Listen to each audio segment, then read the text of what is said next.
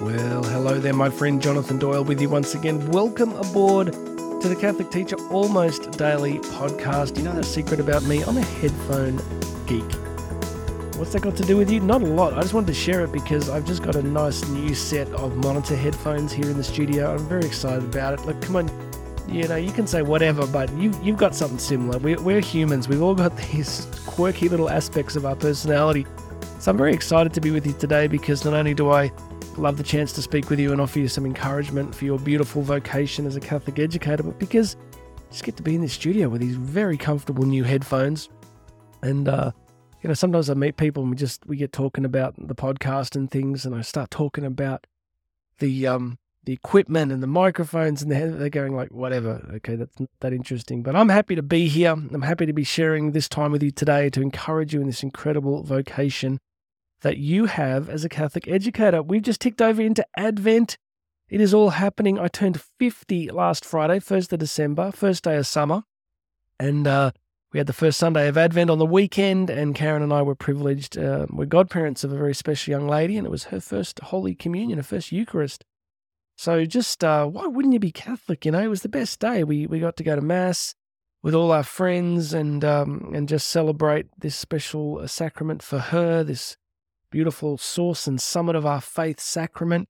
And then a wonderful afternoon, just sharing lunch together and just celebrating that day.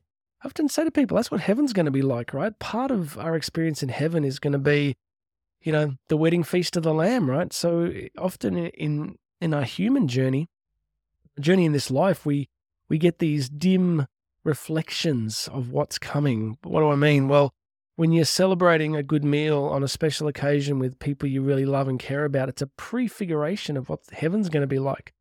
You know, every good thing without the capacity for boredom, the ability to experience and to enjoy all good things in the fullest and most perfect way. It's going to be great. I don't think we talk about heaven enough. I don't think we have much of a theology of it, to be honest. We kind of think clouds and harps, but it's going to be it's way more than that, my friend. And we're heading home. I think that's part of me turning 50 is to realize that time is not infinite. Well, you know, I guess it is theologically as such, or as until God decides to wrap time up. But we only got a finite time on this planet. And each day, as an educator, you get a chance to make a difference in the lives of young people. That's a special and powerful and beautiful thing. So I wanted to offer a couple of quick things today. One was just to mention a government report that I read yesterday about behaviour management in schools. There's so many committees, there's so many different things governments seem to be doing these days, but they launched a big inquiry into declining standards of behaviour in classrooms here in this country. And, I kind of just found it interesting that how do they address that, right? How do they can recognize it. They can sort of talk about, well, you know, we're seeing these declining standards but they struggle to really talk about what's causing it. They came up with strategies about, you know, giving teachers more behavior management training. I guess that makes sense.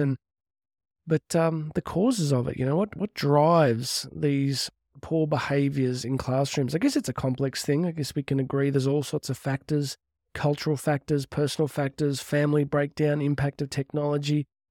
But, you know, I think it's worth noticing that there are certain things about the human person that remain true. The desire for relationship, connection, belonging, recognition, significance, these different things that we crave and desire, relationship. You know, I think, is it not true that, you know, can you look back in your own schooling journey when you were a student? You know, when you have a great teacher, behavior management becomes kind of irrelevant. You know, great teachers don't tend to worry, you know, they don't tend to have to yell or deal with too many issues because the relationship piece is in place. Now, again, we can always end up with a particularly difficult student. So none of us are going to get this perfectly right. But I'd mention a couple of things. One is, you know, Alfred Adler, whose psychology I find really interesting. He writes a great deal about friendship with, you know, in terms of education, that the ability to build friendship with our students. And of course, these days, that's a very loaded concept, isn't it? Because we want to have our boundaries in place and we don't want any, you know, level of friendship or relationship that's in any way inappropriate. Of course, we don't want that. But the ability to have friendship with students, what does that mean? Well, last night, I actually ended up having a long conversation with my son, who's 14, and we were talking a lot about friendship and his friends and the concept of friendship. And, it's always light and airy in our home. So I talked about Aristotle's Nicomachean Ethics, and the book in book 8 of Aristotle's Ethics, there's a whole book devoted to friendship. So I was talking to my son about this, and Aristotle said there's 3 levels of friendship, right? There's the friendship of utility, where we're friends with someone because we can get something from them. There's the friendship of common interest, which is people are friends because they like a particular sport or a particular TV show or whatever, right? It's like, we've all had friends where there's a common interest, and if that interest disappears, then the friendship often wanes. But then the highest form of friendship was what Aristotle called the friendship of the good, which was that each of the friends desires that good happens to and for the other. So that you desire good for your friend. You want them to win in life. You want good things to happen to them. Of course, that beautiful Catholic understanding of love, to desire the good of the other. So, Karen and I have been married 20-odd years and 23 years, and I look at this idea of, I said to Aiden last night, I said this friendship, in marriage is kind of like you desire good for the other. And of course, again, in our Catholic pastoral theology, we sin, we get it wrong, we need grace, we need the sacraments to keep doing this better. But let's talk about this just in terms of behavior management, that if we genuinely pray for the grace to desire the good for our students, then behavior management takes on an entirely different frame of reference, right? Because we're not about controlling our students. We're not about, enforcing something onto them. We're actually trying to create an environment where they can flourish and grow.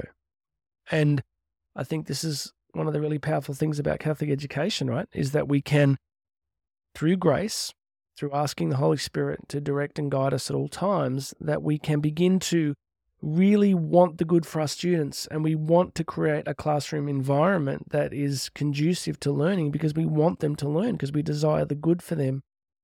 So I would just draw your attention to that idea, the idea of friendship based on the desire for the good of the other, that as Catholic educators, we need to ask the Holy Spirit to give us the grace to want that for our students. So why can't you be disruptive? Well, because if you're disruptive, it demeans who you are as a person, and that's not good for you.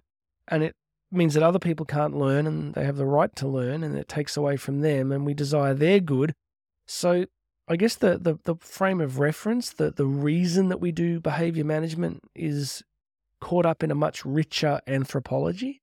It's caught up in a much deeper understanding of what it means to be human and what the human person desires. So if you find you have a particularly difficult class or student, I would say begin to really pray for the grace to love those students, to desire their good, to want good to happen for them and to them, and allow the Spirit to just change that reference. I was interviewed last week for a radio show, and we were talking about what it's like when someone comes alongside you in life and doesn't just sort of listen to you, but actually sees what you can become. Have you ever had that experience? Have you ever had someone in your life at a particular time who really encouraged you and sort of, I had a business mentor and the sort of spiritual mentor for a long time who's still a dear friend. And, one of the great things they did was the ability to see what I could be, to see the future for me when I couldn't see it for myself. It was an incredible gift. And so I think that's another part of being a great Catholic educator, right? Where we get alongside young people and we desire that, we see the future for them. We see what they can become. I mean, how many times do you think, in the Gospels did Jesus, his ability to heal and his ability to transform people's situations and circumstances, because in his infinite wisdom, he could see what they could become. He could see the redeemed version of that person. I think of, John chapter 8, the woman caught in adultery. Just always love that gospel story because just the transformative encounter with Christ, right? The transformative encounter that Christ could see who she really was and who she could be. And it was in relationship with him that she was transformed. So, as a Catholic educator, you really have the ability to have the heart of Christ for each student. So summary, I don't think a government report's really going to change too much. I think if you just do more and more teacher training on behaviour management, look, I get it. I understand there's a place for it.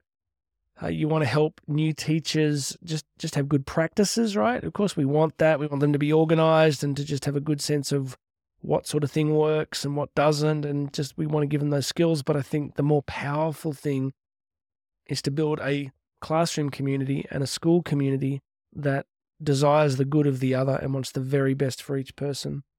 All right, the last thing I wanted to share with you is I have been on a bit of a journey in reading I've been praying the Divine Office morning prayer for many years, but I've started recently reading the Office of Readings each morning as well, which takes a bit longer, but it's really worthwhile. And each morning when I'm praying, and I sort of think of you and hope that there might be something in there. And this is from the Office of Readings from yesterday, and it is from the Pastoral Letters of St. Charles Borromeo. And it's kind of now, we're in Advent, so these readings are kind of touching on that. And this is this beautiful little paragraph here. It's very short. Listen to this. The Church wants us to understand that as he came once into the world in the flesh, so now, if we remove all barriers, he is ready to come to us again at any minute or hour to make his home spiritually within us in all his grace. Just one more time. The Church wants us to understand that as Christ came once into the world in the flesh, so now, if we remove all barriers, he is ready to come to us again at any minute or hour to make his home spiritually within us in all his grace. I love that. Christ came once in the flesh, but this beautiful, insight here from St. Charles Borromeo that Christ did not just come once. He came once in the flesh, but he wants to come to us again and again in each moment, each day. And all we have to do is remove the barriers. And those barriers are going to be different for every single one of us. They can be barriers of busyness or addiction or personality, habits and traits and all the different ways that sin can hold us back. So what Advent's going to do is if we strip away some of these barriers, if we ask for the grace in prayer to be really prepared, then Christ will visit you. He will come to you more richly in this season. Yes, he came once, but he wants to come into your life again today. He wants to be in the life of your students today.